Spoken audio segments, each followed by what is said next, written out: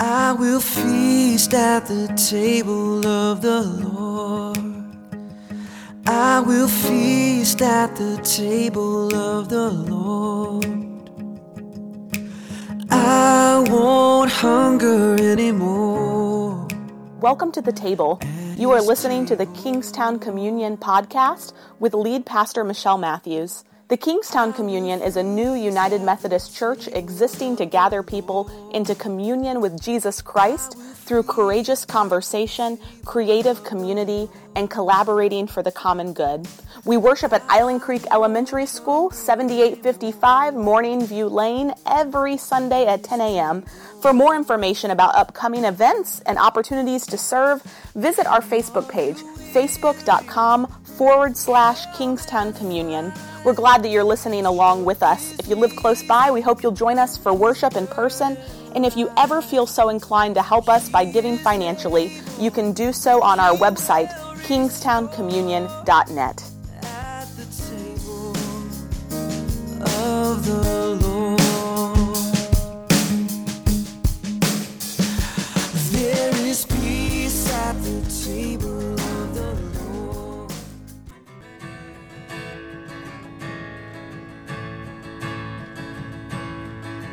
You are good, when there's nothing good in me. You are love, on display for all to see. You are light, when the darkness closes in. You are hope, you have covered all my sin.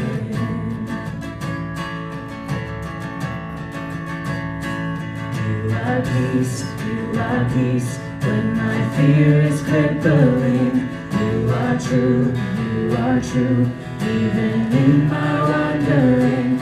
You are joy, you're the reason that I sing. You are light, in you death has lost its sting.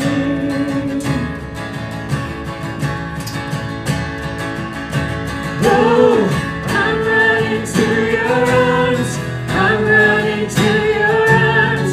The riches of your love will always be enough. Nothing compares to your embrace. Light of the world, forever reign. When Abram was 99 years old, the Lord appeared to Abram and said to him, I am God Almighty. Walk before me and be blameless. And I will make my covenant between me and you, and will make you exceedingly numerous. Then Abram fell on his face, and God said to him, As for me, this is my covenant with you. You shall be the ancestor of a multitude of nations. No longer shall your name be Abram, but your name shall be Abraham. For I have made you the ancestor of a multitude of nations. I will make you exceedingly fruitful, and I will make nations of you, and the kings shall come from you. I will establish my covenant between me and you and your offspring after you throughout their generations for an everlasting covenant, to be God to you and to your offspring after you. God said to Abraham, As for Sarai, your wife, you shall not call her Sarai, but Sarah shall be her name. I will bless her, and moreover, I will give you a son by her. I will bless her, and she shall give rise to nations. Kings of peoples shall come from her. The word of God for the people of God. Thanks be to God. Thank you, Stephanie.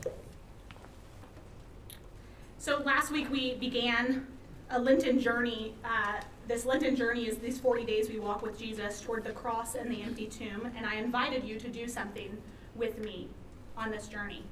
I invited you to be paying attention to and praying a very particular prayer, the Lord's Prayer, and to pray it not just in this space, but to pray it consistently and purposefully throughout Lent, to add it into your rhythm of life outside of this space. So some of you might have other commitments that you've made during Lent. Maybe you've committed to give something up that tends to trip you up, or you've committed to add a new posture or a habit to your life that will ground you in knowing who God is. But in addition to that, I I invite you to collectively pray this Lent. Pray. I invite you to pray this prayer that Jesus taught us to pray with new intention. And it's not a prayer that is new to us. It's something that we pray every single week at Kingstown, and it's not just here, churches all over the world in so many various languages right now. Have you ever thought about that? How many churches within this 24-hour period will pray this, and how many languages they will pray it? Our Father who art in heaven, hallowed be thy name. And I know all of you, this is a significant part of the worship service. I know this because of the people who tell me when we don't do it. You come up to me at some point after the service, those of you who come often and kind of know the rhythm here, and say, worship was great today, but we forgot the Lord's Prayer again. Can't get anything past you people. And so I'm glad you're paying attention like that. I'm glad you're paying attention to the order of worship when that happens. I'm glad you're paying attention to what's there and what's missing. This is actually what we're trying to teach our confirmands currently what to do in service, is to pay attention to what happens in service and what's missing, and when we do something different than we did another week. But there are two different types of paying attention, right? There's the type of paying attention where you notice that a prayer is not in the service. And there's the type of paying attention, a different level of paying attention, when you begin to pay attention to what the words you are saying mean and how they relate to God's story, and how they relate to your story. When Jesus said, pray like this, thy kingdom come, thy will be done on earth as it is in heaven. When Jesus taught us this prayer, I don't think he intended for it to be a staple in every mainline Methodist church service in America. I don't think that's what he had in mind when he asked us to pray this prayer. I don't think he cared whether it was positioned right after the prayers of the people or right after the communion. I don't think he cared if it was included in some corporate liturgy. I don't think he ever had that in mind.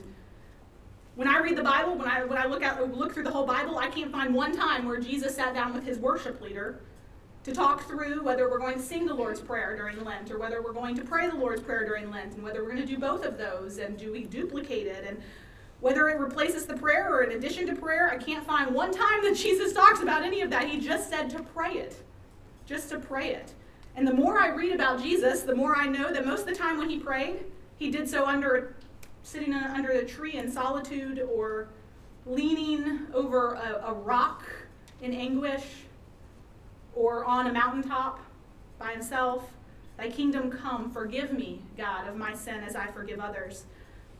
And so this Lent, Jesus is inviting us to pay attention, to take up this practice of praying this prayer that from the beginning to the end of the prayer tells the entire story of God's redemption for all mankind, and tells the story of your redemption and my redemption, all in this prayer. And so whatever your Lenten disciplines are already, Jesus says today, pay attention and pray, until maybe this prayer becomes more than just something you say, but something you live, right?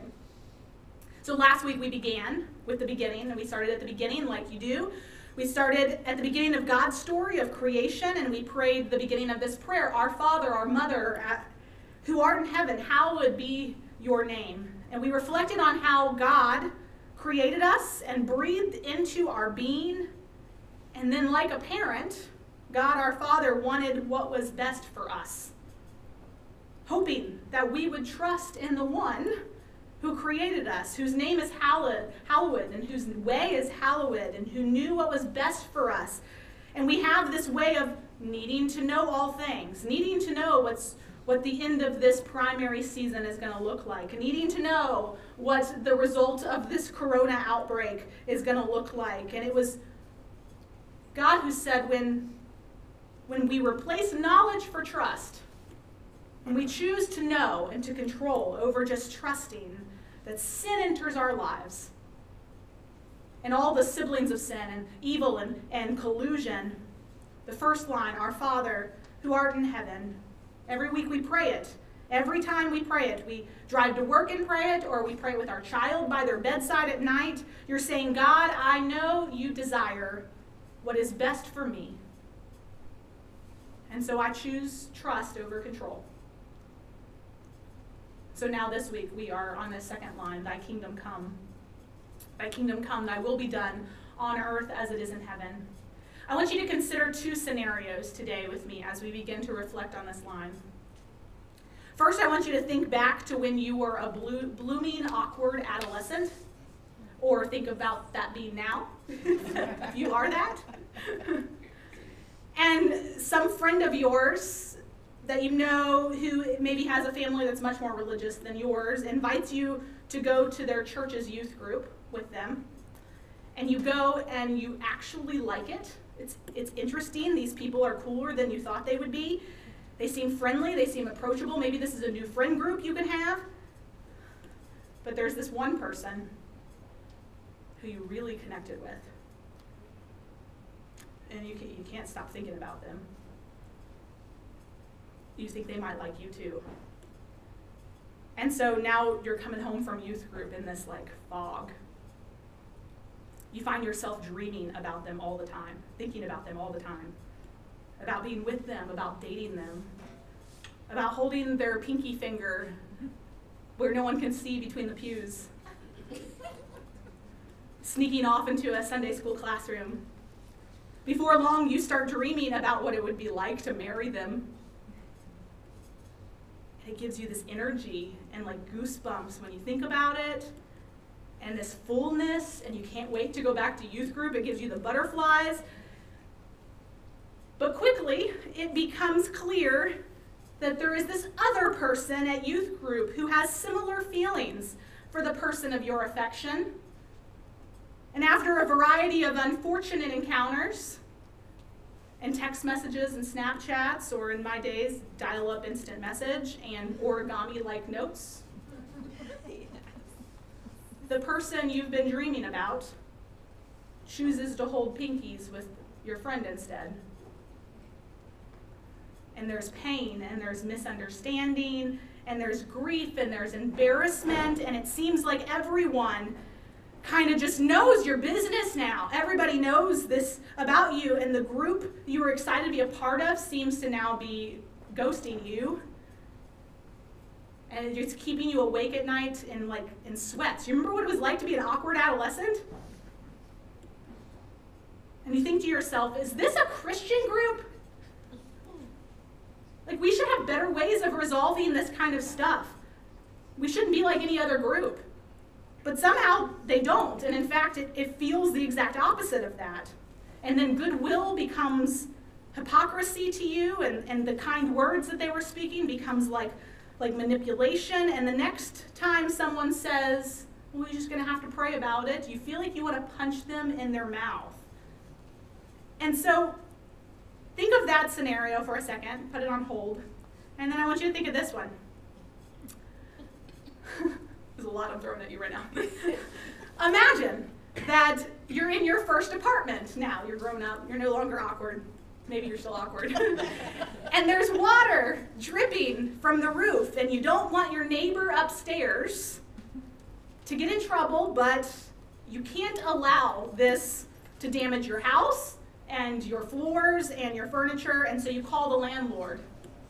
And he says it will take 5 to 7 business days before they can get out someone to check on it. Meanwhile, the water is still dripping into your apartment, and you think it's completely unreasonable to wait for 7 days for this. And you keep wondering, what's the Christian response here? What's the Christian way to behave in this situation? Should I be a doormat and say, no, really, the precious rug I brought back from my trip abroad is better damp and moist? Or should I protest my rights and talk about justice and attorneys and compensation?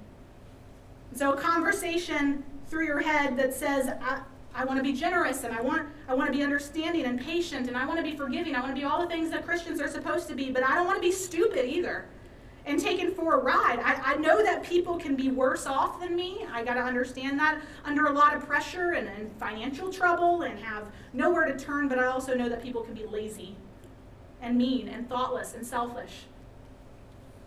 So we have these two situations. Situations like these two scenarios are microcosms of a larger question. A question we pray every week when we pray the Lord's Prayer. God, what does it look like to live thy kingdom now in the regular, nitty-gritty, mundane, relational, day-to-dayness of life? What is God's will? What does God's kingdom look like for a church youth group fraught with emotional manipulation and cliques and shunning? And what is God's will? What does God's kingdom look like in an unfortunate situation of bad customer service and continued harm and a lack of viable options that you can control? What does it mean to be God's companions on earth, but at the same time to live in this world? Must we live a double life, inhabiting two worlds simultaneously? I don't think so. Instead, we live in one world. We inhabit this earth of all its hurtful and infuriating scenarios, and I could have gone on and given countless more examples. And we invite God's kingdom to come, God's will to be done in our very earthly scenarios and situations. And to do this, God invites us into two languages that we have to use in this weird in-between world. Those of you who I have married or I've officiated your wedding, I think one person's here, you know these two languages because I mentioned them to you. To exist between these worlds, between earth and the kingdom of heaven, is to learn the languages and to learn when to use them of contract and covenant. So here's the first language, contract. It's rooted in philosophers of like 300 years ago, like Thomas Hobbes and John Locke. This language imagines a time when human beings had no way of trusting one another, no way of making binding agreements with one another, no way of holding one another to any promises. In this condition, he called the state of nature. It's not a happy condition to be in. Everyone is at war with each other, and no one lives long in that state. So Hobbes says that an original agreement was entered into the situation by which everyone once upon a time gave up some of their individual rights to a sovereign in return for peace and security around them. This is called the social contract, he called it, about 300 years ago. It was named the social contract. The state exists for Locke to protect people's rights and to arbitrate disputes between people. And this kind of thinking is at the heart of America's founding, at the heart of our founding documents. This is there. In the fabric of our culture, it's there. It's so foundational to our lives that we scarcely even notice it happening every day around us, and this language is contract. The contract is a voluntary agreement between two free agents that creates an obligation that can be enforced. If a contract is broken, compensation can be expected then. And when you're sitting in your damp apartment with water dripping from the ceiling and you don't know what else to do, and you call a wise friend and you need some advice, what does your friend say to you? Have you looked at the contract? What did your contract say? What does it say about maintenance in the contract? If you have a contract in normal circumstances, you shouldn't have to feel guilty about how you interact, about holding other people of the party to their bargain, to their side of the bargain. With a contract, you know where you are. Most contracts are built out of previous contracts. We're actually doing a lot of work of contracts right now at Kingstown. What will our insurance contract look like? What will our personnel policy look like? And what do? We take these things and we go and look at what other people had, right? What other ones existed to form our own. While contracts are pretty dull to read, they also evoke a kind of relief in us.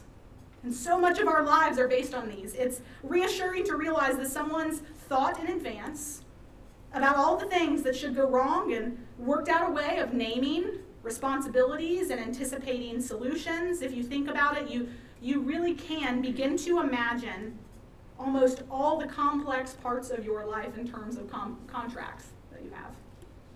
By contrast, though, when you're in a church youth group and you're heartbroken over a relationship that never came to be, contract is useless to you. There's nothing a contract could give you that could come anywhere close to what you need or want in that situation. And that brings us to the other language that is older than contract.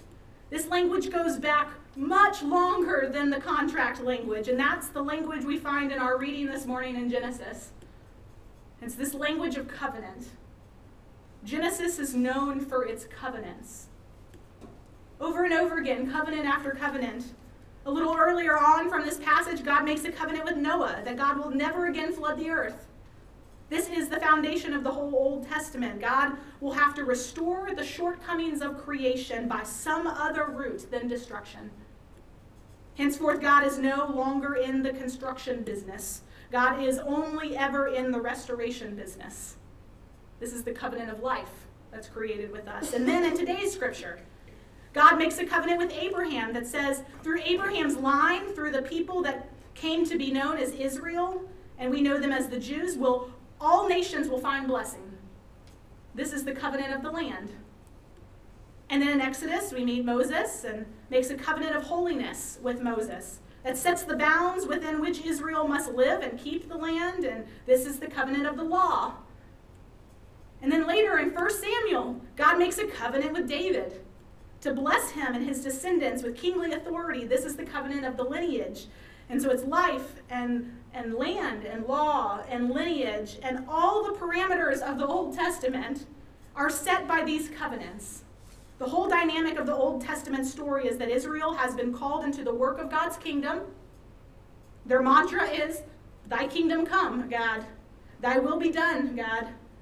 And the core question weaved throughout all of this is, what does it mean then for God's will to be done? And what does God's kingdom look like then? And what does it look like to live in the midst of situations and scenarios of this earthly life while also working toward the kingdom to come?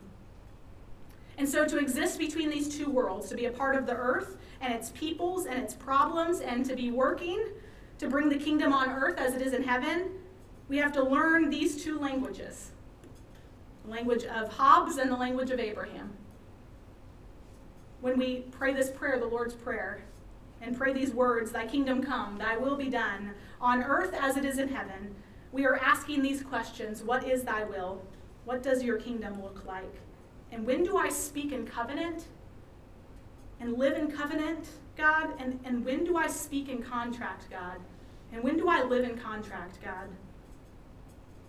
Luckily for us, God gave us an answer.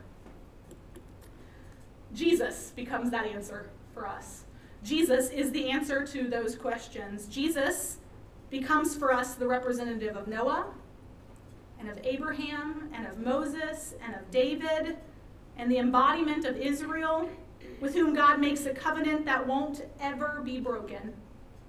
And Jesus is at the same time the God who won't ever break the covenant. Jesus is the Lamb of God who in his body suffers the pain of all the other broken covenants. But at the same time, Jesus is the shepherd who goes and fetches the lost sheep to bring them back into the fold, this unbreakable covenant. And so when we look at our lives, we find that the most precious things, just consider it for a second, the most precious things in our lives are not ruled by contract, but by covenant. Who will be holding your hand when you die? It's not someone you put into a contract. Who do you turn to when you're at a crossroads in your life and you've searched your soul and you don't know what to do next? Someone you know and trust in a way no contract could ever guarantee. And what gives you a sense of community and belonging and of being understood and at home? A group of people and a place with whom to share a covenant like this. One of the differences between a contract and a covenant is that the signatories to a contract always have a third party to whom they can appeal There's always a law court lurking in the shadows of every dispute. But parties to a covenant have no court of appeal. There's no compensation for the breaking of a covenant, because the covenant wasn't the means to some useful end. A covenant, be it between friends or family members or churches or neighbors, is an end in itself. Here's one thing, though. When we live between these two worlds, live this earthly life always trying to figure out what God's will is and what God's kingdom looks like, there is a place for contract. There is. And this is the mistake that Christians often make. We start by assuming a covenant because we're trying to be that good Christian, and we don't take the time to care to get the contract right. We hire a friend as an employee, and it quickly turns out they're a hopeless fit at their job, and their work habits fall well below the reasonable, what our desires would be for them to keep the covenant. But the covenant inhibits us from facing the truth about breaking that contract. What we should have done was be more modest and set the contract out explicitly and hope and pray, but never assume that a healthy covenant would in time blossom out of that. It is important that we get the contract right and not rush the covenant. And if you look at your life, I wonder, if you look at your life and the most painful relationships of your life, the ones that have always been a problem for you, think of an in-law or a sibling or a parent even maybe, or a boss or a person you're vainly trying to pretend that you're friends with, but you're actually not. Think of those people.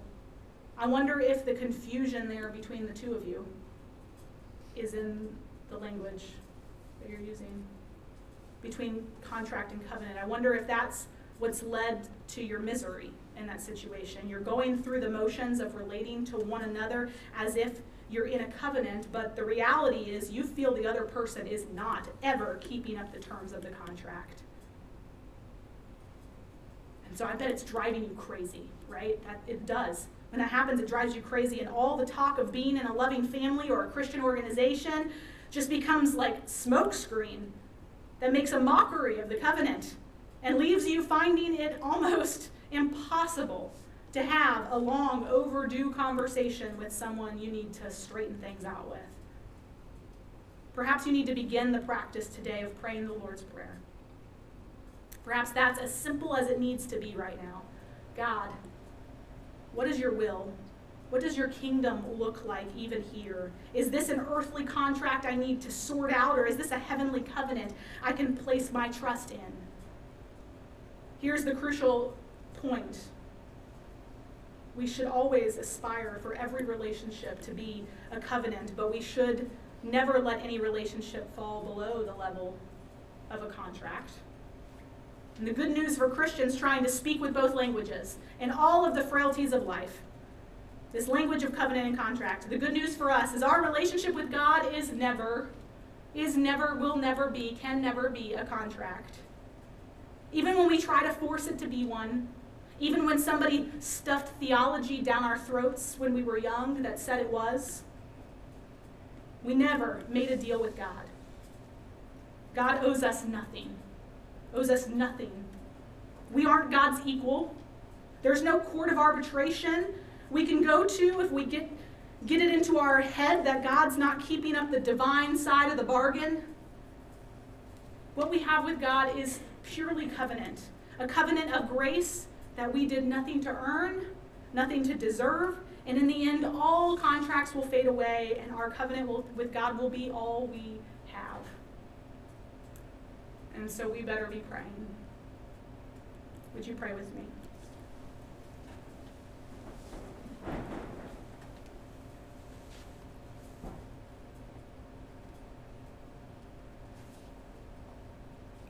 God, we struggle as we walk through this life to know what is mundane and what's spiritual and what am I supposed to make sense of in light of who you are and what is just everyday, what is just earthly. We do that with politics.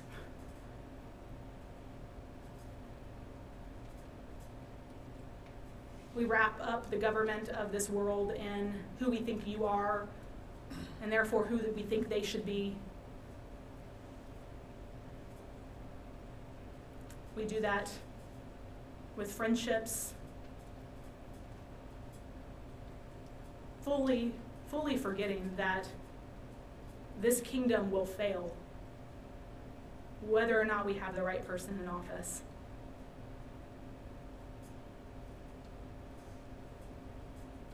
And that really unhealthy friendship will fail whether or not we treat them like a Christian, whether or not we let them walk all over us. And so, God, we pray this prayer today. We will in a few seconds. And we really want to internalize this, that your kingdom coming on earth as it is in heaven is acknowledging that there are earthly things and there are heavenly things, and that they're not always the same. And yet we are to be striving to build your kingdom here, when this will not ever look like your kingdom, not fully. So we're called to it, and yet we know that we're working at something that is imperfect.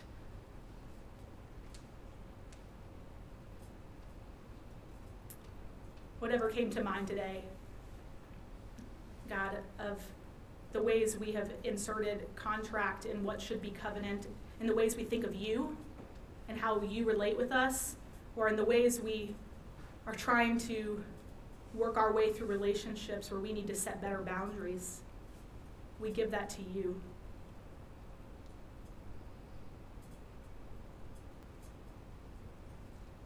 We offer to you the political divide. We offer to you the coronavirus. We offer to you our hearts and our prayers. We offer to you Mike McDaniel as he will today remember his wife at the funeral this afternoon, and try to gain some semblance of closure that we know is never closure. We offer you all the people in our lives who are grieving, who are hurting, who are ill, who need you and need your kingdom to come.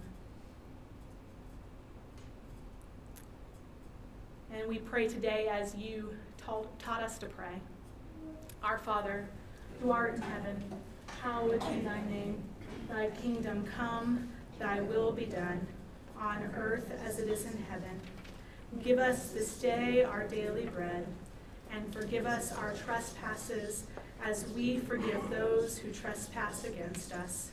And lead us not into temptation, but deliver us from evil. For thine is the kingdom, and the power, and the glory forever.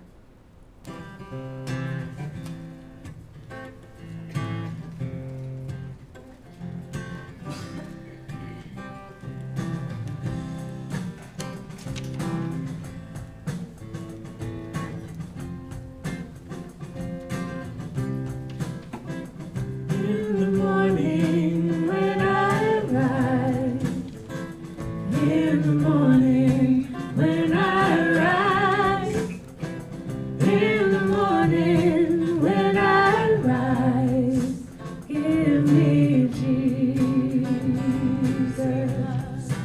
give me Jesus, give me Jesus. You can have all this world. Give